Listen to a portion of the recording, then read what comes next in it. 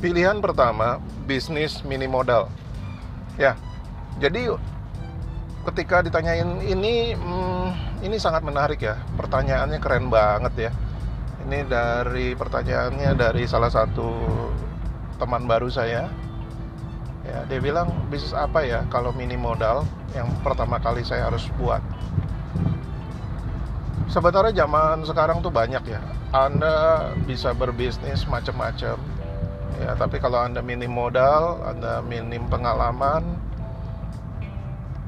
saya pribadi menganjurkan Anda bisa start dari network marketing atau multi level marketing. Mungkin jawaban ini mengejutkan bagi banyak orang. Karena di multi level marketing biasanya ada pelatihan. Sementara kalau Anda sebenarnya ada bisnis mini modal yang lain ya, yang nanti saya akan bahas sebagai option kedua. Ya. Pelatihannya ini yang sebenarnya sulit didapat di tempat lain ya. Ada beberapa perusahaan network marketing yang memberikan pelatihan dengan harga yang sangat murah dan pelatihannya levelnya berkualitas gitu ya.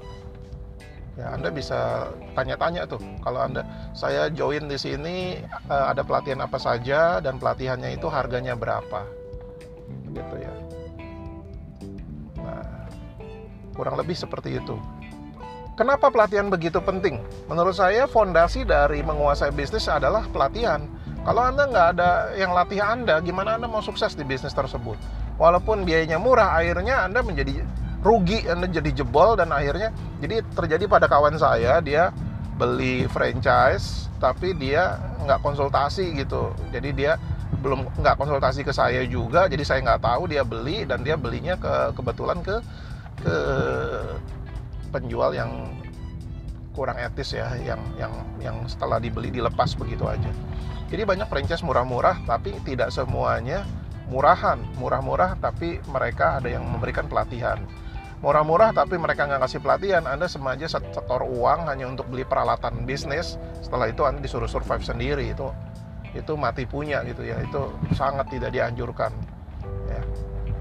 Tapi akhirnya saya kasih panduan, akhirnya dia bisa survive dan balik modal, dan saya bilang beli merek yang ini bro, Anda ganti merek deh, yang merek yang pertama oke, buat pengalaman, toh Anda sudah balik modal, nggak masalah lah gitu.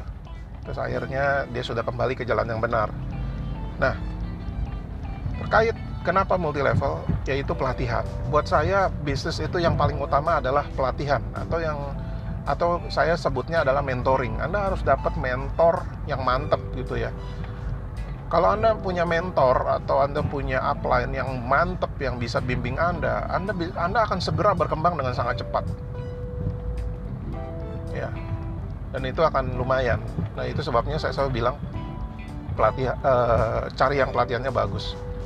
Cari yang mentornya bagus, cari yang upline-nya bagus. Ya. Kurang lebih begitu. Kalau dianya semangat, dianya rajin, kalau Anda ikut bisnis sama dianya sendiri aja, nggak datang ke pertemuan, wah itu ke laut aja deh. Nah, multi level punya nilai di situ. Multi level bisa memberikan edukasi yang dibutuhkan pada para pebisnis pemula. Ini sebenarnya sangat penting. Ini akan mengurangi resiko gagal Anda. Ini akan membuat Anda punya kemampuan sustain lebih baik daripada bisnis-bisnis yang lain. Oke. Nah, kemudian yang kedua, terkait pertanyaan, saya bisnis apa ya kalau mini modal? Jadi dropshipper lah. Dropshipper ini, Anda paham ya dropshipper ya? Dropshipper ini adalah Anda nggak punya barang sendiri, Anda nggak stok sendiri, tapi Anda jualan barangnya orang lain. Tapi nanti dia yang kirim. Kalau ada yang pesan ke Anda, dia yang kirim, dia yang packing, pakai nama Anda, dan Anda dapat selisih untungnya. Mantap nggak? Ya. Kenapa saya nggak letakkan di pertama?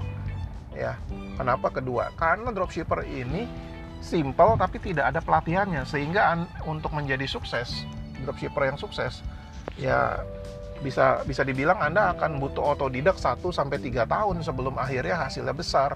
Dan ini menurut saya malah rugi waktu. Lebih baik Anda ikut multi level, dari awal Anda sudah bisa punya penghasilan, walaupun nggak besar-besar banget, tapi kan ada gitu loh. nggak harus dari nol juga. Jadi multi level itu menurut saya bisnis yang pengorbanannya paling rendah, karena di minggu pertama Anda join pun Anda sudah bisa dapat untung. Itu ya. Sudah bisa dapat untung ya. Itu kurang lebih begitu sih menurut saya. Nah, kemudian yang ketiga yang bisa saya katakan cukup alternatif ketiga ya, selain dropshipper dan multi level, itu asuransi. Menurut saya asuransi ini juga ada pelatihan, menariknya di situ ya. Tapi kenapa saya letakkan ketiga dibandingkan dropshipper adalah karena asuransi ini nggak mudah jualannya gitu. Jadi biasanya setelah Anda ikut pelatihan belum tentu Anda bisa closing. Biasanya yang bantu Anda closing bukan diri Anda yang closing pribadi, tapi orang lain, yaitu orang yang rekrut Anda atau atasan Anda biasanya yang bantu Anda closing ya. Sehingga menurut saya ini jadi pilihan ketiga jika Anda minim modal. Karena apa? Karena Andanya belum tambah pinter gitu loh. Apalagi kalau akhirnya Anda berhenti, ya udahlah, nggak ada pinternya gitu. Tapi Anda bisa dapat penghasilan di sini kalau Anda minim modal.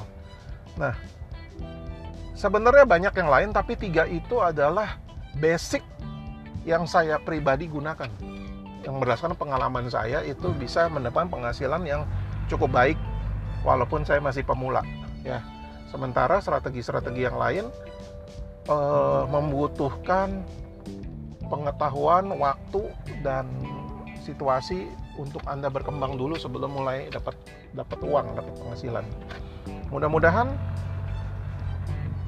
penjelasan ini cukup menjawab ya. Saya senang sekali pertanyaan ini, bagus, itu sebabnya saya tidak gabungin di training utama saya, tapi saya pisahin dalam bentuk podcast terpisah ya, dengan durasi pendek, hanya sekedar untuk menjawab supaya Anda puas gitu ya. Ketika Anda punya pertanyaan-pertanyaan seperti ini, silakan banget untuk Anda tanya, silakan Anda tanyakan tanpa harus sungkan ya. Dan saya dengan senang hati menjawabnya. Bahkan ini saya sambil nyetir, tapi saya bikin siaran untuk Anda karena menurut saya ini pertanyaan asik, layak untuk saya jawab.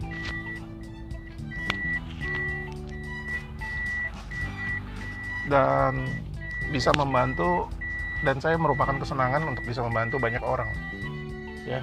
Jadi ini oke lah.